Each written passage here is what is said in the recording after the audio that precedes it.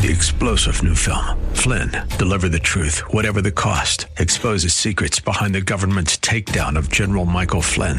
Flynn knew what the intel world had been up to. He ordered the first audit of the use of contractors. This set off alarm bells. He told the truth. He was the most dangerous person for Donald Trump to hire. They had to get rid of Flynn. Flynn, deliver the truth, whatever the cost. Available now. Watch it today. Go to salemnow.com. salemnow.com. This is the Word to Stand On for Life with Pastor Ron Arbaugh. Your word is sharper than any two-edged sword, and it cuts deep into my heart. The Word to Stand On for Life is a radio ministry of Calvary Chapel in San Antonio. A live call-in show here to help you answer your questions about the Bible and how to apply the Word to your daily life. For more information on Calvary Chapel, visit our website, calvarysa.com. Get your Bible questions ready and call in now to 210-340-9585. It's The Word to Stand On for Life with Pastor Ron Arbaugh.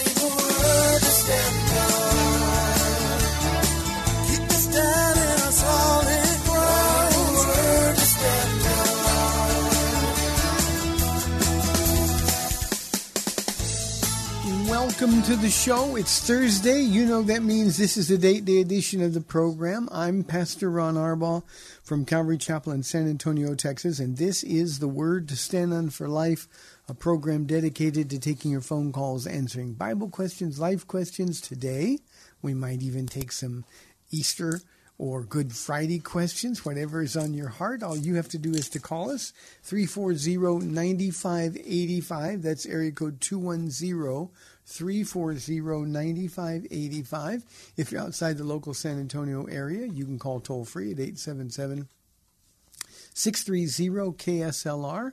That's 630-5757. You can email questions to us by emailing questions at calvarysa.com, or you can use our free Calvary Chapel of San Antonio mobile app. And remember, if you are driving in your car, the safest way to call is to use the free KSLR mobile app. Hit the Call Now banner at the top of the screen, and you will be connected directly to our studio producer. Hey, thanks for tuning in. A quick program announcement. We will not be live tomorrow. We're having Good Friday services here. So tomorrow will be a rebroadcast, and I think we're actually going to rebroadcast last year's Good Friday program. So that's what we're going to do.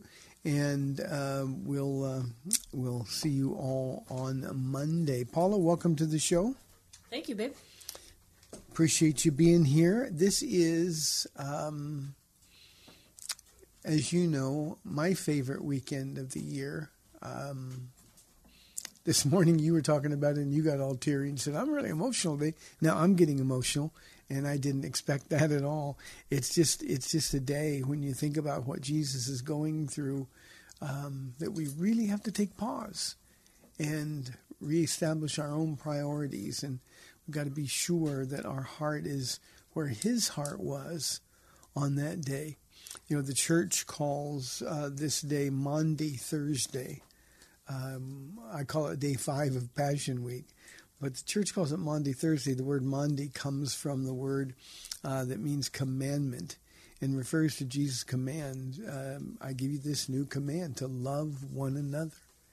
And that's what Jesus did in demonstrating his passion for us as he went to the cross. So, Paul, if you don't mind, I'd like to just start out by talking about this day. And a little bit about the next day that we're gonna be talking. We won't be here live tomorrow.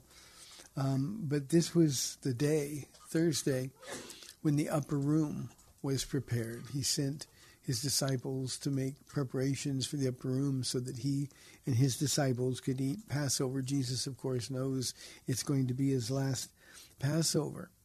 And I think the evening started when they got everything spread out and everything was ready. Paul, I think the evening started in a way that nobody expected. Jesus came in, and it was then that he washed the feet of his disciples.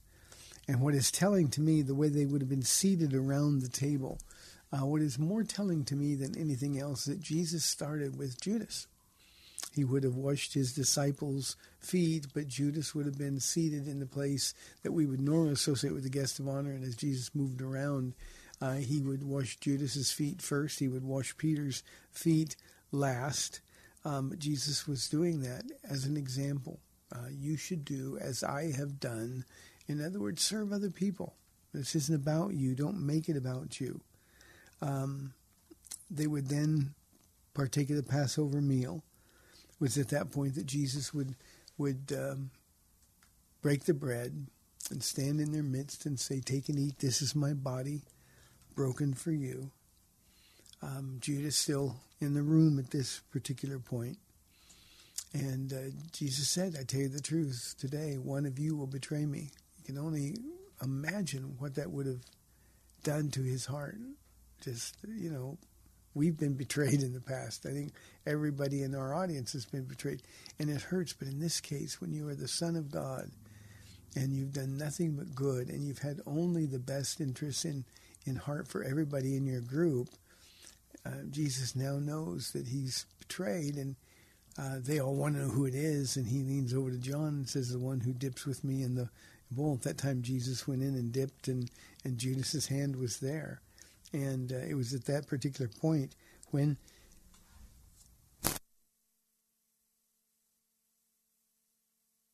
I'm so sorry for that dead air. That was the sneeze break. It was at that point when Jesus would pass the bread and people would partake. It was as though Jesus was saying, "This is my body broken for you." And he was letting his disciples know, this is what the future is. This is what's in store for you. I'm going away. Judas and Jesus would have looked at each other. Judas said, "Is it I?" And Jesus, of course, knowing it was, said, "What you do quickly." And the betrayer leaves. And they would finish their meal together. Jesus would pick up the cup of redemption. And he would announce that this is the cup of the new covenant. It's so wonderful for us in terms of news. But for Jesus, for his disciples, they couldn't get over the sadness, the heaviness in the room. This was a somber moment. And yet Jesus, the good news he had was that this is the cup of the new covenant written in my blood. I always think of Jesus speaking through the prophet Isaiah, "Come, let us reason together. Though your sins are as scarlet, I'll make them white as snow." And it was at that particular point that the meal was finished, and Jesus would lead his disciples across the Kidron Brook. By now, because of the Passover, it would have been filled with blood flowing through it, the blood of the lambs. And and this is just the way my mind works, Paula, I always think of Jesus stepping over the brook. Now, we're talking 18 inches of flowing water, all blood. And Jesus stepping over that and seeing the blood, thinking, that's my blood. That will be my blood in a moment. And at that particular moment, there was nothing else for him to do. So he crossed the brook Kidron and took his disciples to a place that they had been. Many occasions, it was a place to get alone. The Garden of Gethsemane. He would allow three of them, Peter, James, and John, who would come deeper in. He would then leave them and go farther in himself. And I think for me personally, Paula, the most haunting thing about this whole night is the sounds they would have heard.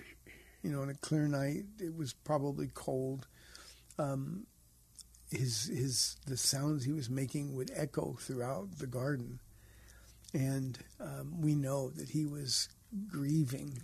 His heart was broken. Father, if there's any way this cup can pass from me, we know physically he was sweating great drops of blood, the last sort of chance for the body to hydrate itself before death. And it was at that particular moment when just the sounds he would be making would pierce through that cool garden. And Peter, James, and John, of course, were falling asleep. And you can't blame them. It was, emotions will do that to you. And angels came and attended Jesus. He wouldn't have survived had that not happened. And then it was time to get ready for Good Friday. And we all know what happened Good Friday. You know, Paula, one of the things I'd like to ask you is kind of describe the first Good Friday service that you went to, the way we do it now. And you can explain as much as you want about that, but just sort of describe your response to that. Yeah, you know, we show up to church, and for me, it's always like a family reunion. You know, from Sunday to Wednesday is a long time, but even though I'm here on Monday nights with the ladies in particular, but Sunday to Wednesday seems like forever. And then Wednesday to Friday is another, like, whole week.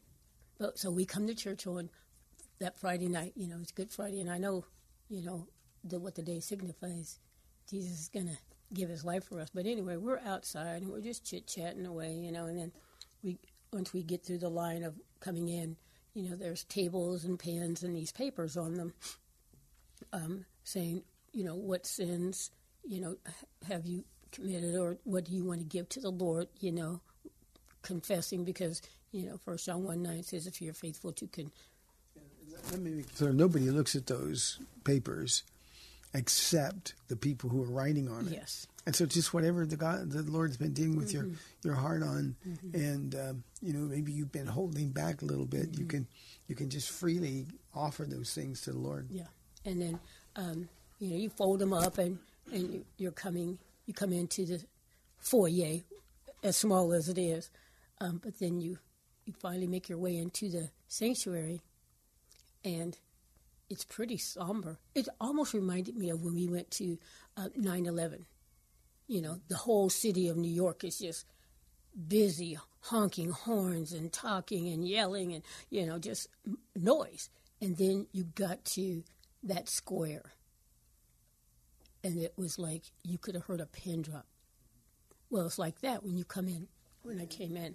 That was 1 year after 9/11, Yes. And you're right. When you got within a block of it, you could feel the change. It was like, ooh. Mm-hmm.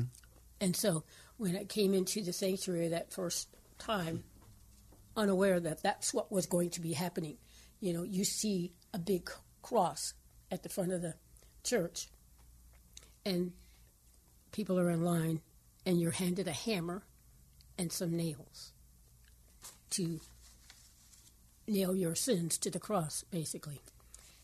And Ron, I'm telling you, know, I could hardly stand it, the Passion of the Christ movie, because in the, you know, we know Jesus was beaten, but in the Passion of the Christ, you kind of saw a better picture, even though you could still recognize him as a person, because the word says he was unrecognizable as a human. Anyway, I could not stand to look at the cross, because it seemed like I was almost picturing Jesus still on the cross.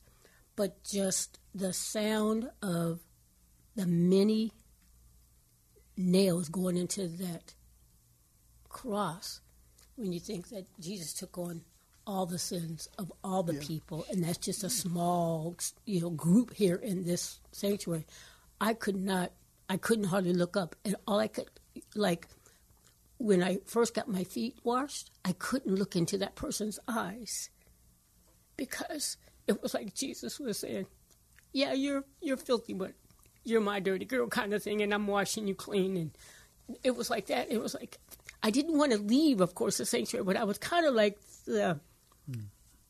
James and John, you know, just want to go to sleep and then it'll be over. It was kind of like that, and yet it was so, what you did for me kind of moment. It became very personal. You know, we never do anything to manipulate the emotional environment here. Yeah. On this one day, we lower the lights a little bit, and that's so people they're still coming into the sanctuary. Yeah.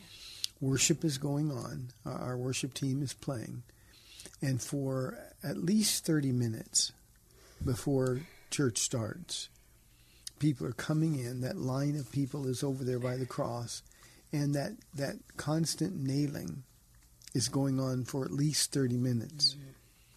And people are you know, I mean, I'm still hugging people. They come by because they got to walk by my chair. Mm-hmm. We do that, but it's just a completely different, very personal atmosphere.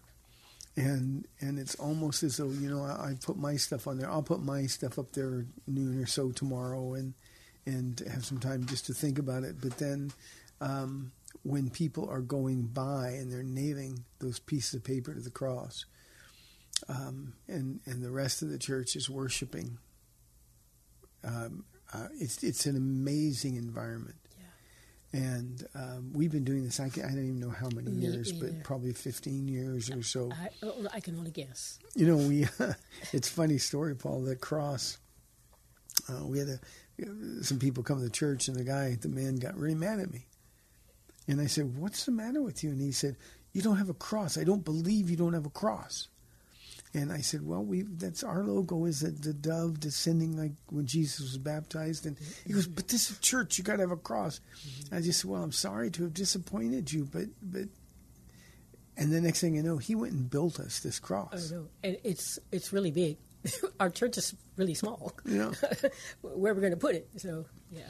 But see, we've used it for all these years, and it really brings it home personally. And then on Easter Sunday, Resurrection Sunday, we have that cross with all those things nailed to it, and a different color of... Yeah, on Friday, the cross is draped with purple, and then on Sunday, it's draped in the fine whiteness of our Lord, who's cleansed us from all of those sins that are nailed to the tree cross. And I'm able to use it sort of as a prop to make reference to several times during the course of the message, because I want Good Friday and Resurrection Sunday to be so personal. We carry such baggage and so much guilt, and the enemy heaps condemnation on us, Paula.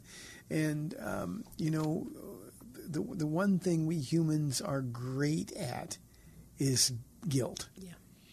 And to be able to draw attention to it on Sunday, because the tomb was empty, to say that guilt has no room in your life anymore. The price has been paid. It's just, we've not even considered changing what we do on Good Friday and Easter Sunday as a result. This year, of course, Easter Sunday is going to be here in our sanctuary, which is a problem for us. We don't have enough space. Last year wasn't a problem because there's only, 8 or 9 of us were able to be in here, but... Oh, 2 years ago. 2 years ago, yeah. But last year we were full. We'll be full again.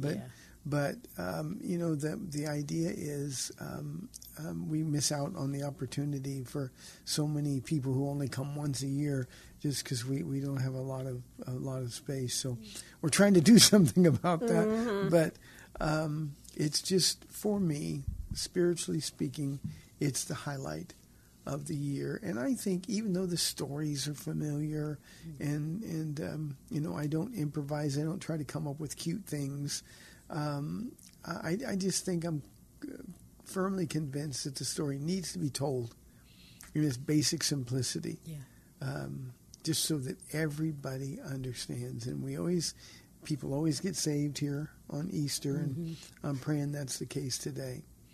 So that's what our Good Friday and Easter Sunday is going to be like.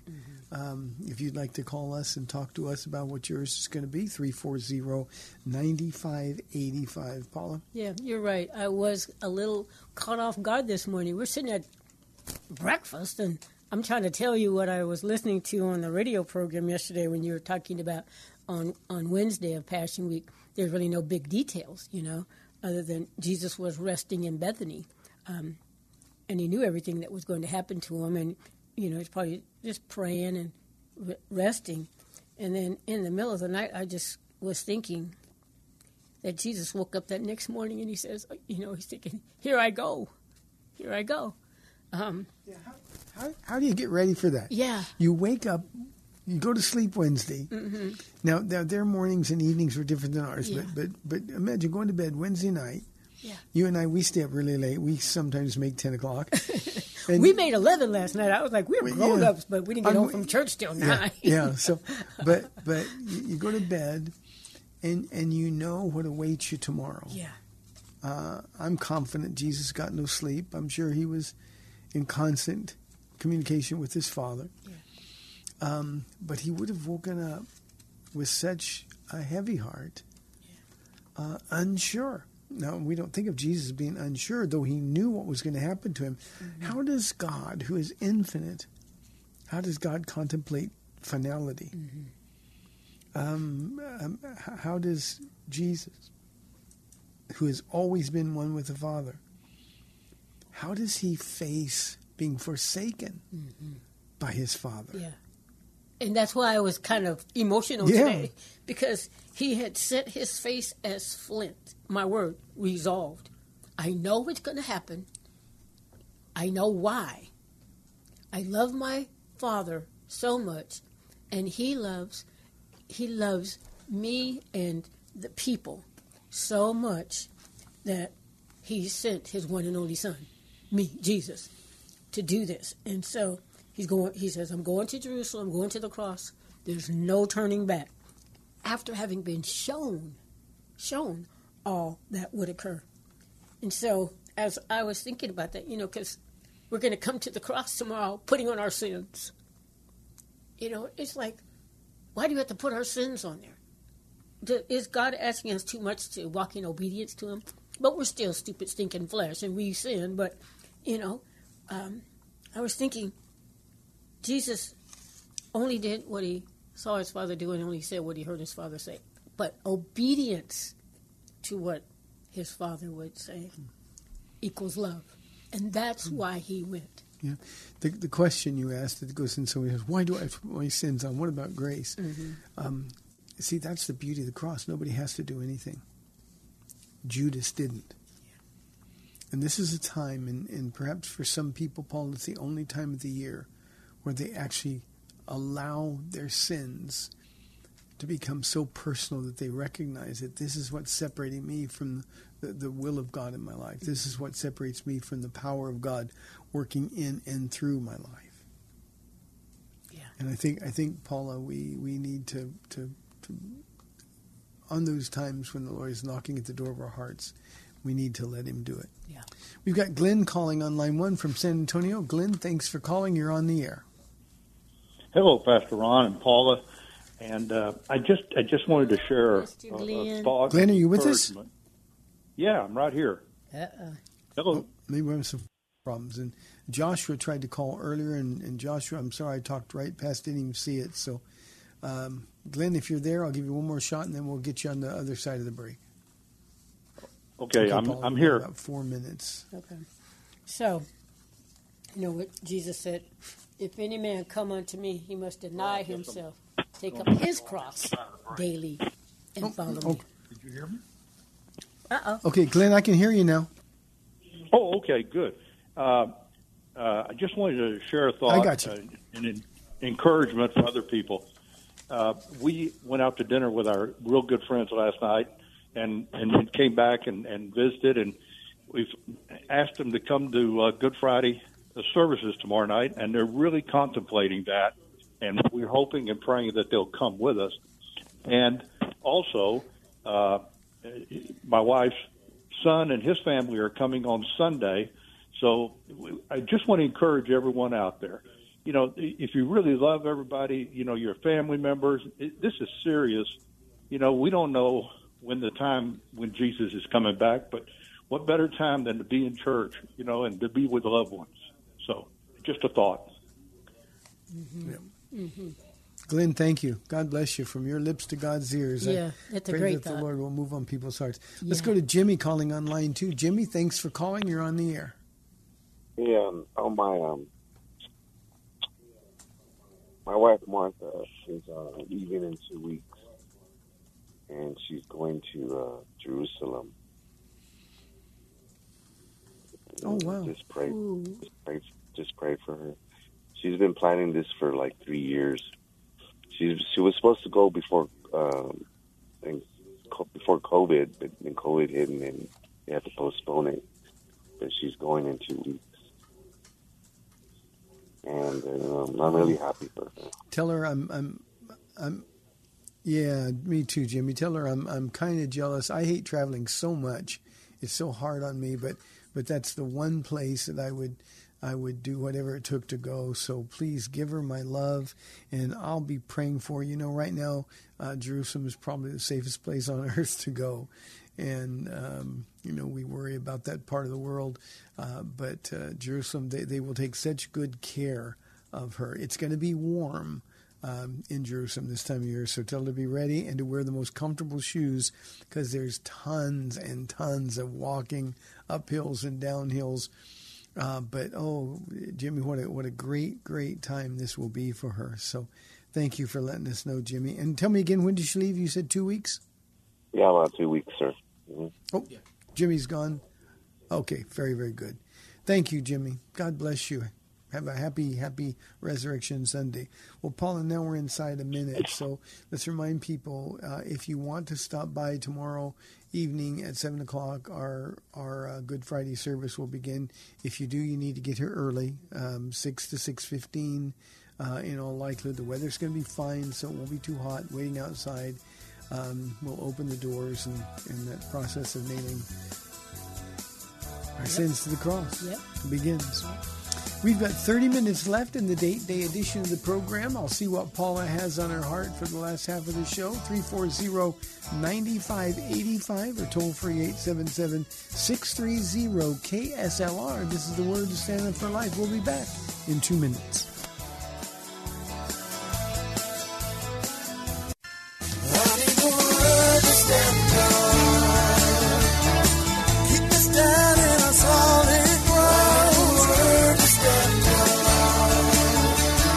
Welcome back to the Word to Stand On for Life. We're taking your calls at 340-9585 or toll free 877-630-KSLR. Now, here's Pastor Ron Arbaugh. Welcome back to the program, 340-9585 for your live calls and questions. I again want to apologize, Joshua, to you. You called at the top of the program, and we just didn't see it, and I'm so sorry. It would never be rude. You are free to call back, and we'll take your call immediately. For now, let's go to Cindy, holding on line 1 from San Antonio. Cindy, thanks for calling. You're on the air. Hi, Mama Paula and Pastor Ron. I wondered, okay, now the word Seder, is the word Seder another word for the Passover? And the other thing is, back in Colorado in probably early mid-70s, I was really fortunate. I knew some really wonderful Christians, and we had a Passover. Now I can't remember all the ingredients of what we had. I remember there were bitter herbs, but the rest of it's kind of flown out the window for me. But I was wondering in the Old Testament if they did bread and wine during the Passover, and if you knew all the other ingredients for the Passover. So I'm going to leave you with that, and I love you guys, and almost happy Easter. Bye. Thank you, Cindy. Thanks very much. The Seder is the word means order. It'd be like going to a restaurant and making your order. It's a Seder, and of course, this is celebrated this time of year in Jewish homes all over the world. Christian churches have adopted the tradition in many occasions as well, but the ingredients. Now, I only know this because I'm looking it up. But the ingredients generally include gefilte fish. I've had that.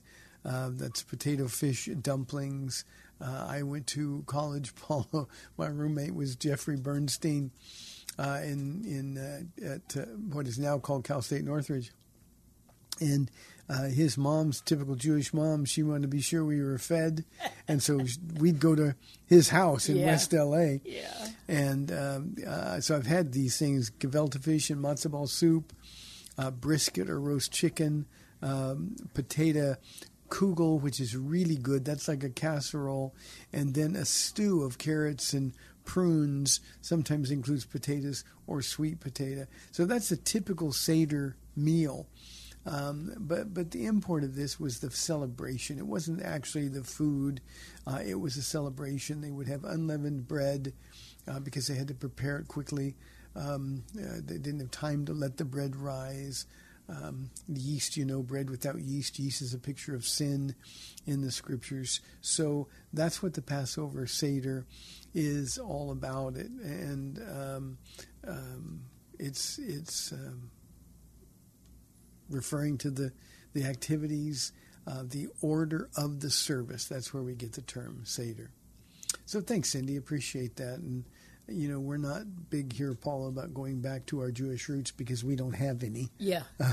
Well, we keep running back to our Jewish Savior, yes. but we're not all that into our Jewish roots. Yeah. But we had a practicing Jew come to our church for many years, and he cooked a Passover meal. He was a chef, and he cooked a Passover meal for us. And boy, did he ever pour his heart into that thing. And he was so proud to be able to serve it to everybody. So it was a really neat experience for us. Yeah. We're talking about Good Friday, and I'm just remembering from last Sunday's study, when you were in Matthew 21, when you get to verse 11, you said this, because they said Jesus was a prophet, and he's way more than a prophet. He is a man filled with love, passion, and power. And, most of the people rejected him because of what he taught. And before we were saved, that's exactly what we did. Don't talk about this Jesus guy because he's cramping my style. There's some things I want to do, and you talking about Jesus is making me uncomfortable, kind of a thing. But because Jesus said, blessed are the meek. Jesus said, love your enemies. Submit to the authorities over you. Who wants to do that? Forgive those who've sinned against us. I mean, really? No, ain't nobody doing that, kind of thing before you get saved.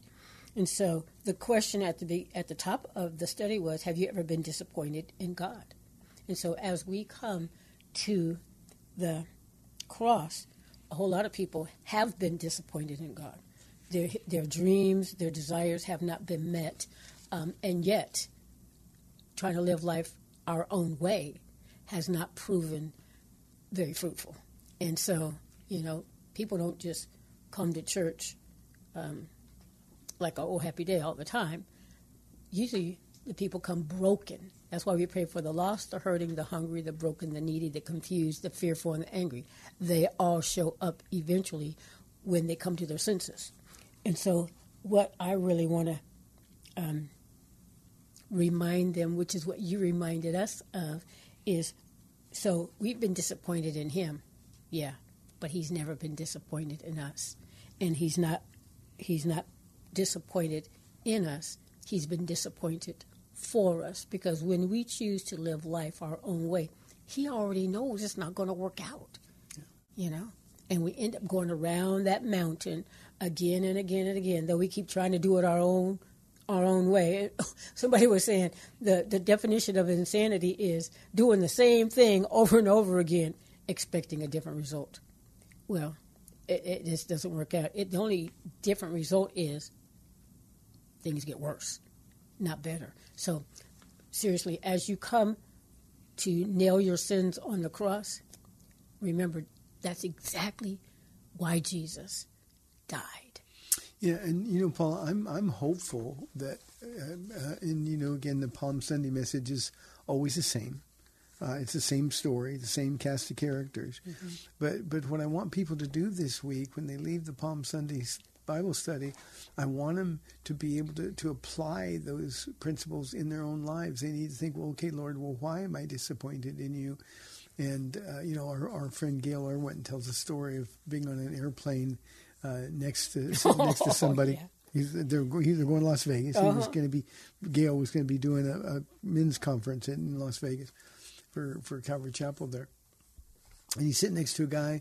The guy was already got a drink in his hand, and so Gail was friendly, talked to him a little bit. So finally the guy looks at Gail and says, so what do you do? And Gail said, I have the best job in the whole world. Yeah. I get to travel the world telling people about Jesus. See? And this guy went ashen white. Mm-hmm.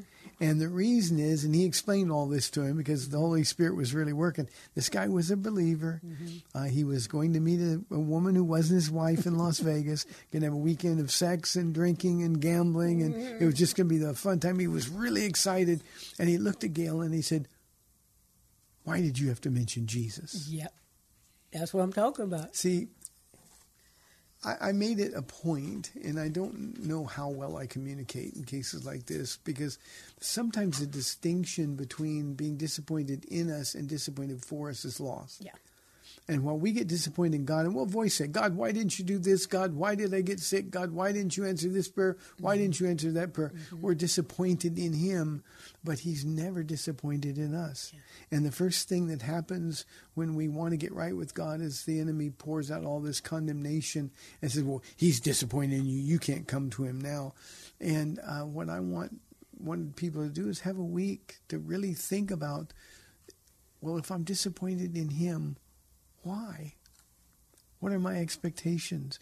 Sometimes, Paula, we treat Jesus like he's a concierge in a fancy hotel. Yeah. Can you get this for me? I want to get this for me. And you know, our prayers can sometimes become earnest and passionate, but we're asking for the wrong things with the wrong motives. And when we don't get those prayers answered, because God can't answer the wrong heart. When we don't get our prayers answered, then we express our disappointment in Jesus. That's exactly what happened in the crowd that first Palm Sunday. They knew Jesus was the Christ. They knew he came at exactly the right moment. They knew he was riding the right animal in fulfillment of the prophecies of Zechariah. They were expecting him, but they didn't want him. And when in verse 10 in that passage of Scripture last week said, the people asked, "Who is this?" And really what they're asking, who is it? They knew the Christ was coming, the Messiah was coming, but they didn't want it to be Jesus. And the reason is because Jesus said to love your enemies. They wanted to be delivered from Rome. They didn't want to make peace with Rome. They wanted to wipe Rome out. That's what the Messiah was going to do. They didn't want a Messiah who was going to interfere in their religious organizations. And Jesus said, no, I've come to overturn those tables. And we're not going to do that. And I think the real difficulty is that we've got to be honest enough, this week especially, we've got to be honest enough to say, "Lord, forgive me. My disappointment in you has been one thing and one thing only. You didn't do what I wanted." Yeah. And we forget sometimes that he's good. And when he says no, some of those are going to be the best answers to prayers we ever had. Yep. In fact, Pastor Chuck tells a story about on the same kind of line. He'd been praying, "Lord, I want that girl. I want her to be my wife." When he first went to the Bible college. "Please, Lord, let her be the one." Well, the Lord said no. Well, he went to a reunion, 20 years later? No, it was like 30 or 40 years later. Okay. Well, he went to that reunion, and he saw that lady, and then he turned around to the Lord and said, "Thank you, Jesus. Thank you so much, Lord." See, God's trying to protect us. He knows our future. He knows what's best. And if we will remember that he really does have our best interest in his heart, we will stop questioning. I mean, and I feel bad because I'm married to you. But there's those ladies, who's like, am I ever going to find a husband? And then there's others. Some of these people have, this is my number, I just say this. Some of these people have 27 kids and I can't have one. And the Lord, he's disappointed for you in some of those things too, but he does know. And can we learn to be content? I'm praying for the people who are so sick, or so infirmed at home where they can't go anywhere. They can't. Not that they don't want to. I mean, it's they want to, they just can't. Well, praise the Lord for live stream. But yeah, they got to be a little bit disappointed sometimes too. I just want to go to church, Lord. He said, well, you're awake and you're breathing, and I provided you live stream. Can we be content with that? That's why I was emotional today. Not that I'm infirmed or anything, but he woke me up again today. There's something that I get to do today for the Lord. And I want to learn to be content and even more grateful, no matter, I got some pains going on, nothing compared to many other people. Thank you, Lord. You know, I want to be grateful. And coming to the cross, even tomorrow, not that I have any really outstanding, blatant sin, but I want to be more grateful. And I really need to practice that. That would be a good thing, Paula, for everybody to put on their piece of paper, whatever else they're going to put on there. Mm-hmm. Lord, I want to be more grateful. Let me give you something to be grateful about. Okay? Yep. At about the same time, now we're in different time zones and different centuries, but about the same time zone that Jesus is leaving the upper room to go into the Garden of Gethsemane, about the same time he's crossing over the bloody Kidron Brook.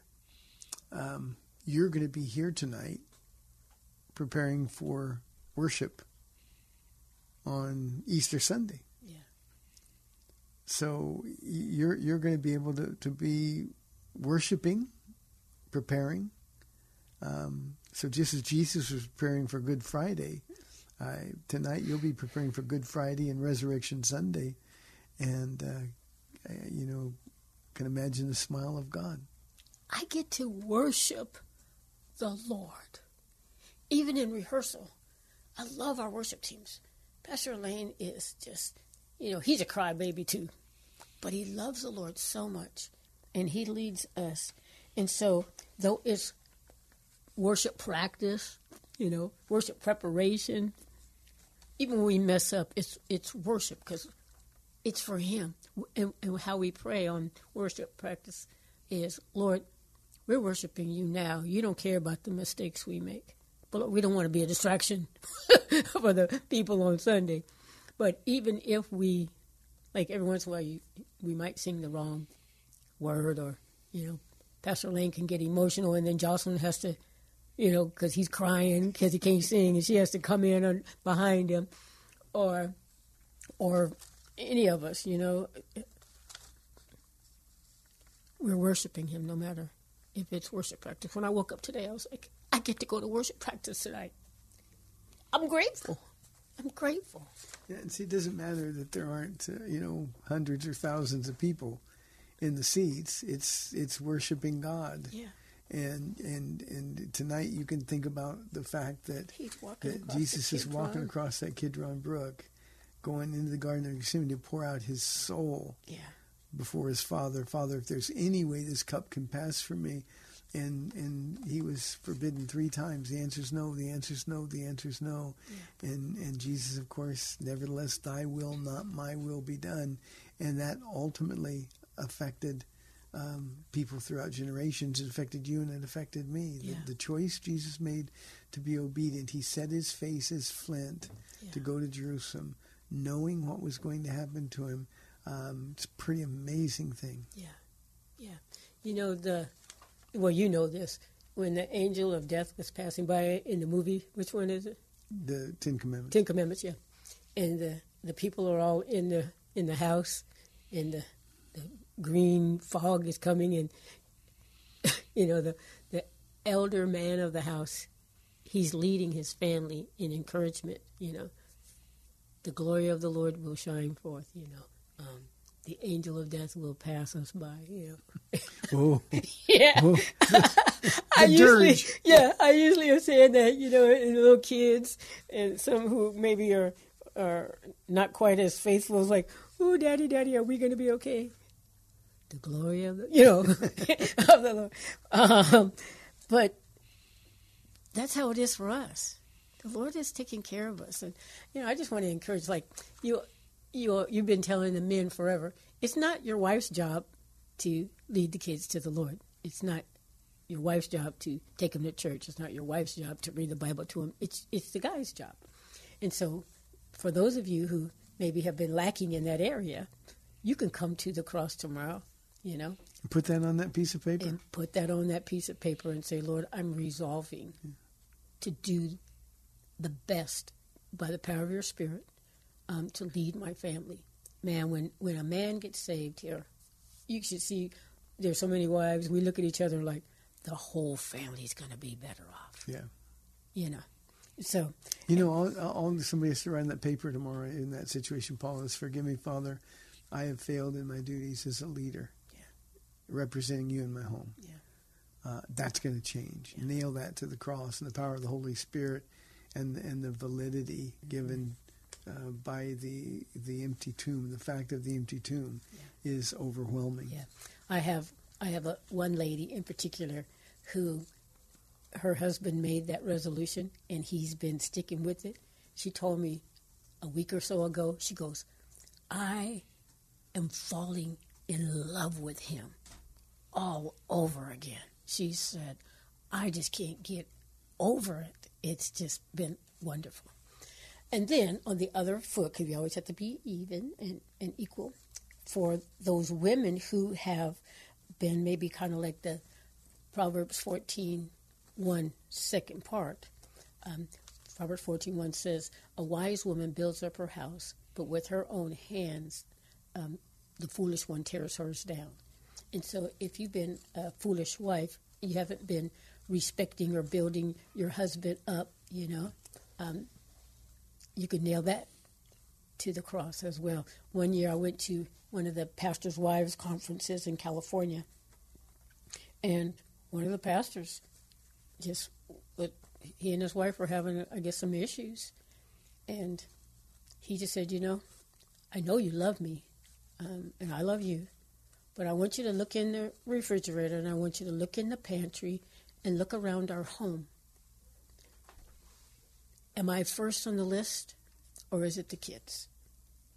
And then he went to work. She looked in the pantry and in the refrigerator and around the house, and it was pretty much all and only about the kids. Their snacks, their clothes were clean and put away, and and she had to do some, and this is her confessing this. She said, oh my goodness, I had totally put my husband pretty much down on the list. For women, Paula, who are disappointed in their husbands, and there's a ton of them. We men typically are jerks. and I think that's one of the things that we got to say, Lord, this is the gift you gave me. And I'm going to be faithful to you regardless of what he does. And then like the one that you talked about, the woman who said, I'm falling in love with him all over again. Yeah. That's the work that God wants to do. Yeah. Well, Paula, we're running out of time. We got Ray holding on line 1. So, Ray, thanks for calling. You're on the air. Well, happy good weekend here. Yeah, it is a good weekend. I was pondering when they were in the upper room and Jesus had said, well, one of you's going to, betray me. And they're all back and forth with each other. Who is it? Is it you? Is it me? And so the one that was leaning on his chest always, they prodded him to ask, who is it? And his answer was, the one that I dip this piece of bread in the bowl and give it to. And when he had done that, it says that when Judas took that moment was when Satan entered him, and I'm puzzled by that as to what is the incremental effect of that, and I'll listen on the radio. Thank you, Ray. God bless you. A couple of things. One, the enemy had been behind the scenes pulling Judas's strings all along. Judas gave him a foothold when he was stealing from the treasury. Judas was always the one there stirring, or Satan was always the one there stirring Judas up to cause trouble and division in the ranks. All the acrimony that we read about in the gospel accounts. So at some point, Satan was exercising greater and greater influence over Judas, and at this point, having made the deal with the religious leaders, having made the agreement to identify Jesus with a kiss, in that upper room, he was fully given over to Satan, and that's when Satan controlled him completely. Jesus said he was the son of perdition from the beginning, and Ray, that's when Satan had complete control over Judas. We give our little bits of our heart to the devil. He's never going to be satisfied until he has it all. And Judas, though he didn't have to walk that path, he chose to do so. Good question, Ray. Yeah. Thanks very much. And just like the pig suicide, that's what happened with Judas as well. Yeah. That's always Satan's end. Yeah. Well, Paula, now we're inside of 2 minutes. So why don't you share your heart, anything you want to say in the last couple of moments? Well, in the last couple of moments, I will say this. We have been having quite a few people show up to Calvary Chapel, San Antonio, and we're thrilled about that. And yet I haven't been able to meet them all, which kind of bugs me. You know, I want to know everybody. But for Resurrection Sunday, we're having our 3 services here, 8:30, 10:15, and 11:59. And I would love to meet everybody. We got to meet a couple of people who've been radio listeners just last week. It's really awesome. But, yeah, we'd love to be able to meet you and spend a great family reunion day with you. We're not going to have any meet and greet Sunday. So you're going to be on the stage the whole time. Tell people to get here early or stay here a little bit late if they want to meet you. Okay, I'm going to be on the stage, so wave to me and I'll wave back. I'll find a way. Thanks for tuning in. Tomorrow, reminder, we're going to have a rebroadcast of the show on Good Friday. Our service is at 7 o'clock. Wherever you go to church, go to Good Friday service. Please don't miss it. And then come early, both for Good Friday and Sunday services, 8:30, 10:15, and 11:59. Hey, thanks for tuning in. May the Lord bless you on this wonderful, most blessed of weekends. Have a wonderful, wonderful time. Lord willing, I'll be back on Monday live on AM 630 The Word. We'll see you then. Bye-bye.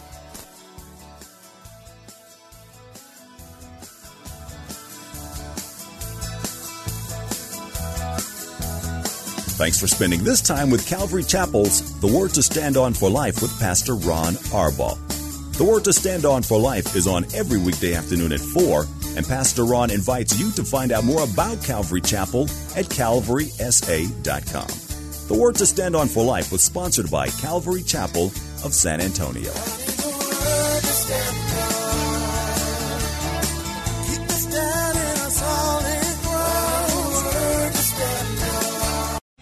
3-star General Michael J. Flynn, head of the Pentagon Intelligence Agency, knew all the government's dirty secrets. He was one of the most respected generals in the military. Flynn knew what the intel world had been up to. He understood its funding. He ordered the first audit of the use of contractors. This set off alarm bells.